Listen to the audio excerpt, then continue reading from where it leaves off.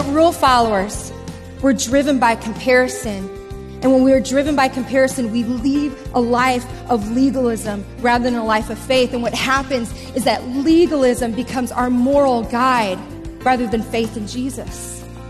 Does that sound familiar? Would you call yourself a rule follower or a rule breaker? We'll explore the concept and how it can impact your faith with Trisha Davis today on Focus on the Family. Your host is Focus President Jim Daly, and I'm John Fuller. This is actually a fun message, John, that Trish is going to share with us, but it has a serious point that I know you'll appreciate too. And for the sake of time, I'm going to quickly recap how she opened this presentation, and then we'll let Trisha share some very vivid stories. Trisha explained that in the New Testament book of Acts, the Apostle Paul had a vision of Jesus Christ on the road to Damascus, a vision that converted him from a persecutor of Christ's followers to an evangelist to the Gentile world. He'd been an extremely devout Jew, and now he would be taking the gospel to the very group that the Jews despised. So Jesus himself changed Paul from being one of the top rule followers in the Jewish world to the top rule breaker for the benefit of the Gentiles. And that's why the Jews persecuted Paul so ruthlessly everywhere he went. As we see in the book of Galatians, after 14 years of evangelism, God told Paul to go back to Jerusalem and meet the other leaders of the faith. The meeting went well, and the leadership endorsed the message Paul had been preaching.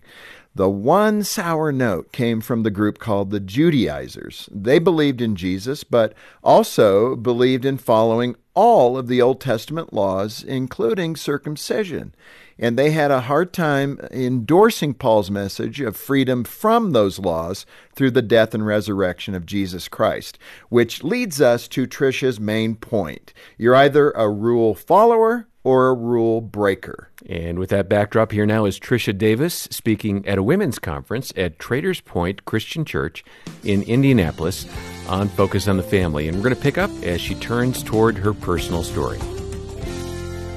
In my family, I am the rule follower. My husband is the rule breaker. And so a couple years ago, I got inspired that I wanted to become a runner. I don't know. I know you're all looking at me going, When I say I'm a runner, I'm that lady on the side of the road that you're driving past, and you're borderline like, should I call 911? Should I not? I'm a very ugly runner, but I got inspired, and so I decided to run the half marathon. My husband saw how much fun I had at my first half marathon, so he's like, baby, I'm going to do this with you. As a rule follower, I printed out the sheet of how to train. And when you train for a half marathon, you do these short runs during the week, and then on Saturday, you do what are called your long runs. So I get all my gear on, I'm all ready to go, I got my iPod going, and I wake up my husband, I'm like, baby, it's time to go. And he's like, it's been a long week. Why don't you just go on without me? I'll catch up with you. So 17 weeks later, he never caught up with me until it was race day. And so my husband and I, we get to the starting line, we take off. And when you train for a pace that your muscles and your body gets used to. And my husband, he's outpacing me. And ladies, I'm not competitive, but as a rule follower, I'm like, I have followed the rules, and this child is outpacing me. Oh, no, he didn't. Like, I am coming unglued. And he gets to mile 4, and this child loses his mind. He's like, yeah, baby, I am awesome. I'm amazing. I'm like, dude, we're at mile 4. He's like, I know, this is the longest I've ever ran.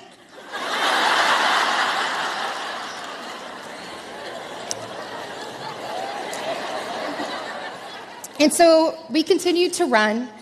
Mile 10 happened, and you may want to pan for this camera, guys, because my husband was running like chariots of fire, and then all of a sudden, his whole body went Hulk Hogan on him, like his muscles just tightened, and he starts to grab his rear end. He's like, oh my gosh.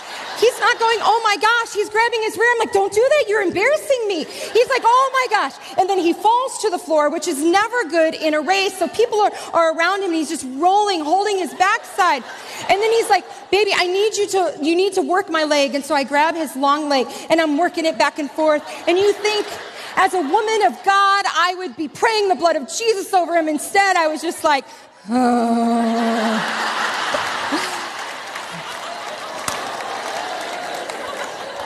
So he gets up, and he is still in so much pain, he cannot bend his legs. So all he can do is duck walk for the last 3 miles. So he had never done this before, and my very competitive husband gets to the end of the half marathon, and those of you, well, none of you have ran the half marathon. They're grandstands with people in them. And my husband is like, oh, I am not duck walking past these people. But he doesn't tell me this. And so he just takes off. And I am just standing there like, what is my life right now, right? And so he finishes, and I'm like speechless. But God, he loves me so much. They shoot video of you when you pass over the line. And my husband, who was running like chariots of fire, thought he was out of the camera's lens. But then we got the email, and my boys and I watched it over and over and over again. Because he's running, he gets his medal, and then he duck walks his way. But as a rule follower, I was so focused on how Justin had broken the rules that I missed out on the joy that I had actually completed the race. And much like the soul Christians, us rule followers, we live in the bondage of comparison. We compare ourselves to the woman who complains all the time about her kids, the woman who complains that she doesn't sleep through the night because of her infant, the woman that complains about her teenage daughter and how she never puts gas in the car. And you would do anything to be a parent. You would do anything to hear those words, Mom, and so you compare your life with her life, and you think that you deserve what she has gotten. And the rule follower in you is so dead set on the comparison that it leads to this life of legalism. The friend who receives the invitation that you know did not put the hard work of love into a relationship. The husband who finishes a race that he didn't train for. I promise you I'm over it. But rule followers, we're driven by comparison. And when we are driven by comparison, we lead a life of legalism rather than a life of faith. And what happens is that legalism becomes our moral guide rather than faith in Jesus. Now, all the rule breakers in the house, you guys are like, man, I knew it paid off to be a rule breaker. Ask for permission later, baby, right? Forgiveness reigns. But here's the deal. If legalism is birthed by comparison, for many of you who are rule breakers are driven by jealousy. So you don't care how that woman got that promotion. You don't care if she got married. She has 7 kids. You don't care what she puts on social media, just as long as you get yours too. That as a rule breaker, jealousy starts to erode your heart, and you're willing to do anything it takes. It's where FOMO, not for what? Wait, it's for what? I don't even know if I'm saying it right. But FOMO, the fear of missing out, just plagues your life. It's what you think of all the time, that you feel like in the history of mankind, have we never been so connected yet so lonely? And the fear of missing out has jealousy just balled you up, and you start to live a life of hypocrisy. Meaning you would call yourself a Christian, but when it really comes down to it, you're willing to break the rules to get what you think you deserve. It looks like this. You're willing to gossip about that person that you feel threatened by. Because when you gossip about them and you put them down, it makes you feel better. Ouch. You surround yourself with fans rather than friends. Because fans will always say, even in your dysfunction, that you're amazing. Fans would never push back to the dark parts of your heart, where they see you living one way at church and seeing you living another outside of the church. Jealousy starts to take root. And what happens is that rule breakers led by jealousy will live a life of hypocrisy over faith. Jealousy that is driven by a lie that you are not enough. That you are not enough, and you're going to do whatever it takes to make sure everybody in the room knows that you are enough, even if it means breaking the rules. And so how do you know? How do you know that you struggle with comparison? How do you know that you struggle with legalism? How do you know that jealousy just makes you a person who just lives as a hypocrite? You ask yourself these questions. Who is the one person that consumes your heart and mind? Who's the one person that consumes your heart and mind? Maybe it's a friend. Maybe it's a coworker. Maybe it's a spouse. And you're always comparing, always feeling like you need something that they have that you didn't get. Who are you constantly comparing or trying to win out over? Whose dream are you obsessing over? That you're like, man, I could be a good Christian. I could be a good Christ follower if God would just allow this dream to come to fruition. But if I go to one more Bible study where one more person tells me they're pregnant and I have been infertile now for 5 years, I'm done, God. Who do you find yourself, their dream you're obsessing over? Whose life do you find yourself striving for? When you place your faith in Jesus over your life, over your dreams, over your desires, that faith gives you the confidence to cheer on others, knowing their win isn't your loss. Let me say that again. Faith gives you the confidence to cheer others on, knowing their win isn't your loss.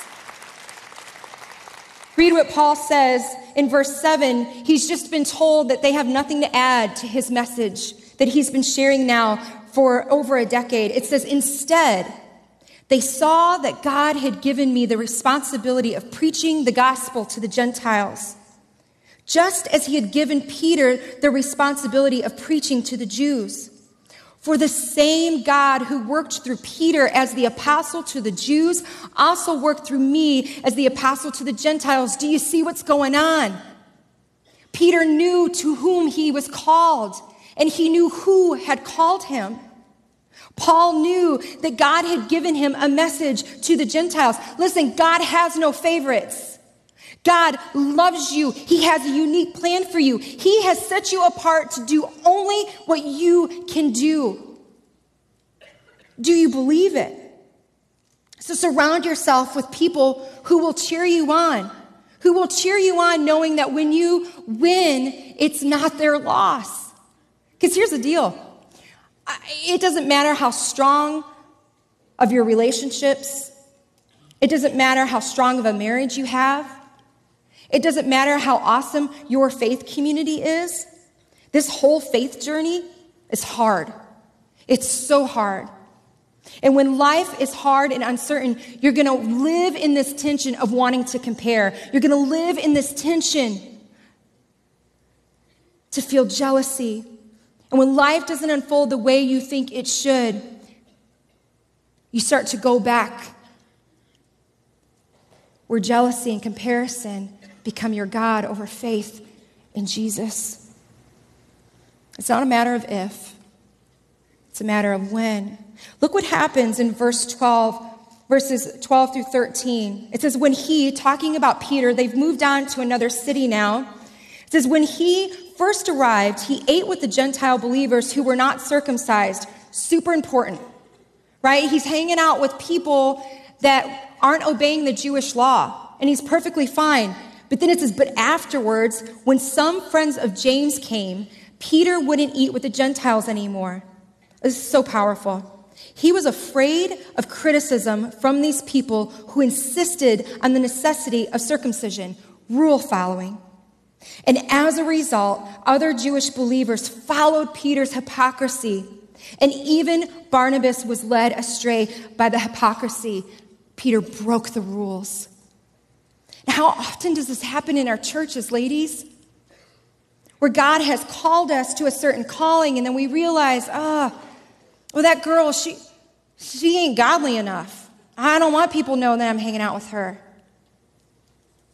Maybe God has called you to a community of faith, and you're like, well, they're too godly. And we get to this place where we start to look for the approval of man rather than the approval of God, because at the core of who we are, we fight this battle of not being enough. And here's the deal. Our greatest desire is to be fully known and to be fully loved. Our greatest fear is that we will be fully known, but that we wouldn't be fully loved. And the struggle is real. And much like Peter, we choose the path of people-pleasing. There's a book called Abba's Child by Brennan Manning. It absolutely changed my life. And Brennan calls this people-pleasing the imposter. And the imposter is the person that we become. We put our faith in people and outcomes and become the person that people want us to be rather than the person that God calls us to be. And this was me. 10 years into ministry, 10 years into marriage. My husband and I, we had been in youth ministry all over the Midwest. We were in the midst of planning our first church. And y'all, like every place we went, growth happened. And people came to Christ. And in 2002, we planted our first church. And I know that many of you in this room not only know my story, but you walked with me in it. But I know that many of you, you haven't heard. That my rule-following heart and my rule-breaking husband started to erode not only our marriage relationship, but our relationship with God. On October 9th, 2005, my husband came home.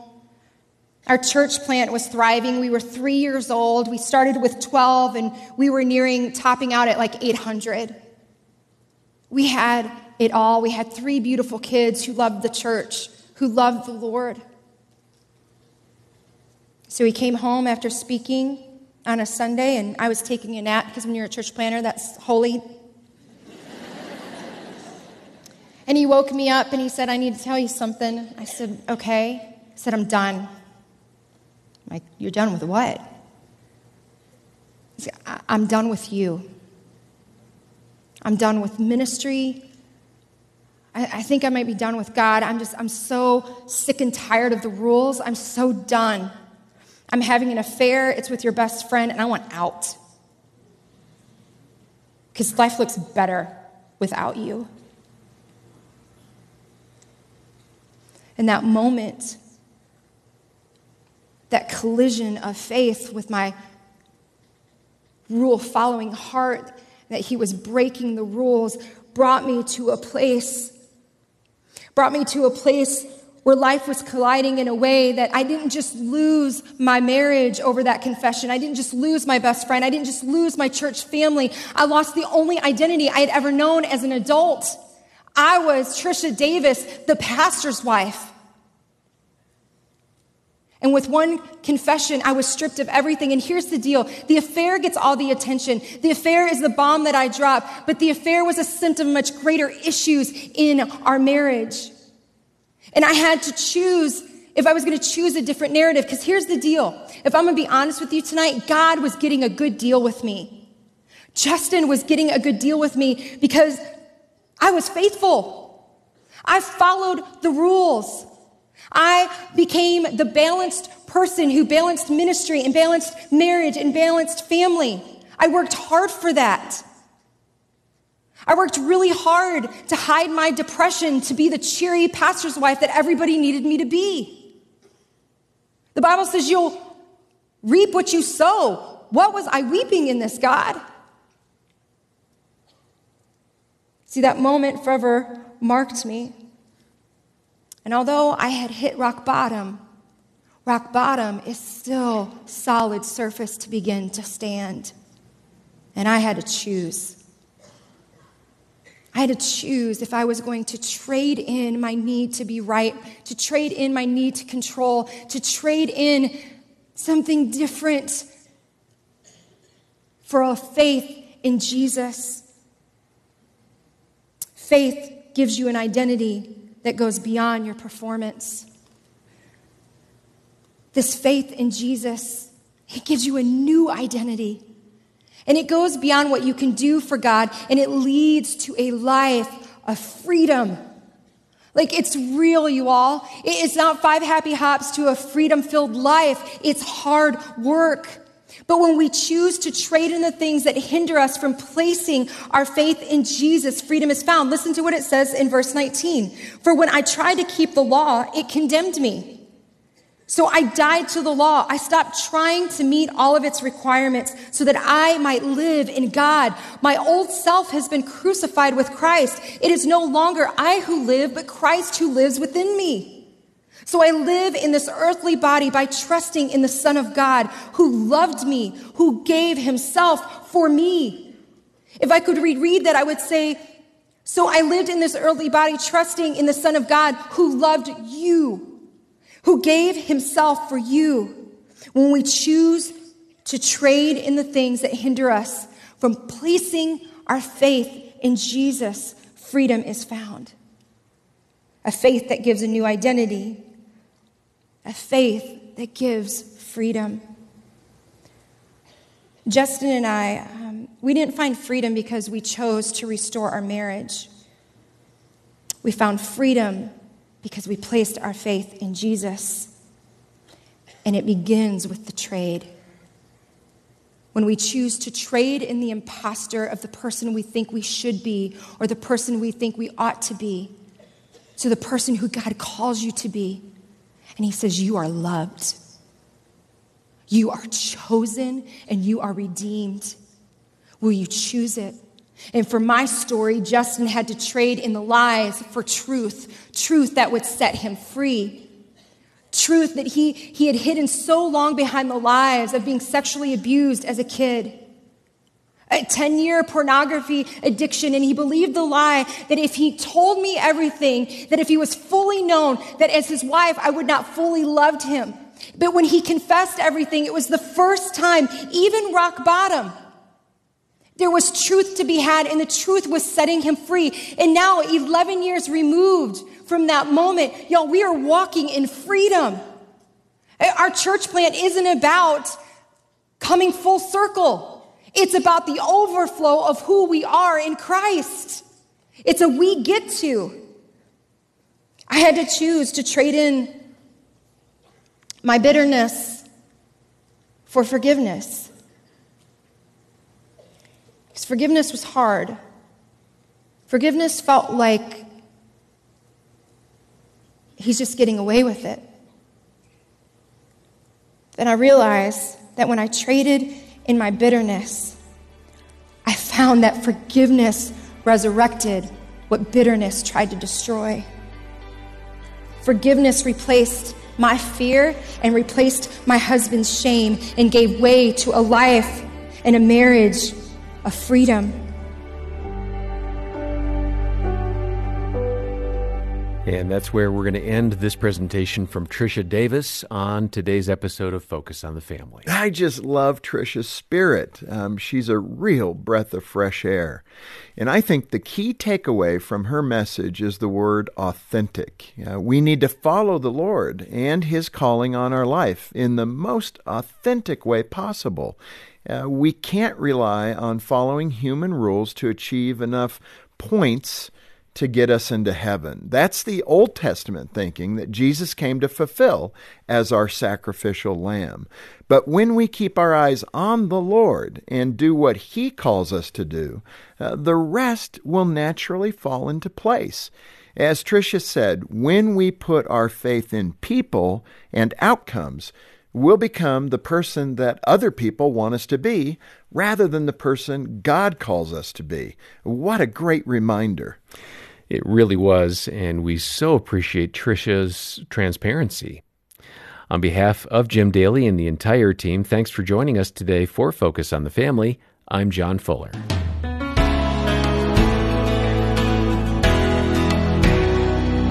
I found Trisha's exposure of her condition as a rule follower extremely insightful. It's odd to hear someone call rule following a stumbling block, and yet in Trisha's life, and so many of our lives, we can find ourselves tripping up over rules rather than exercising faith that will stand the test of time.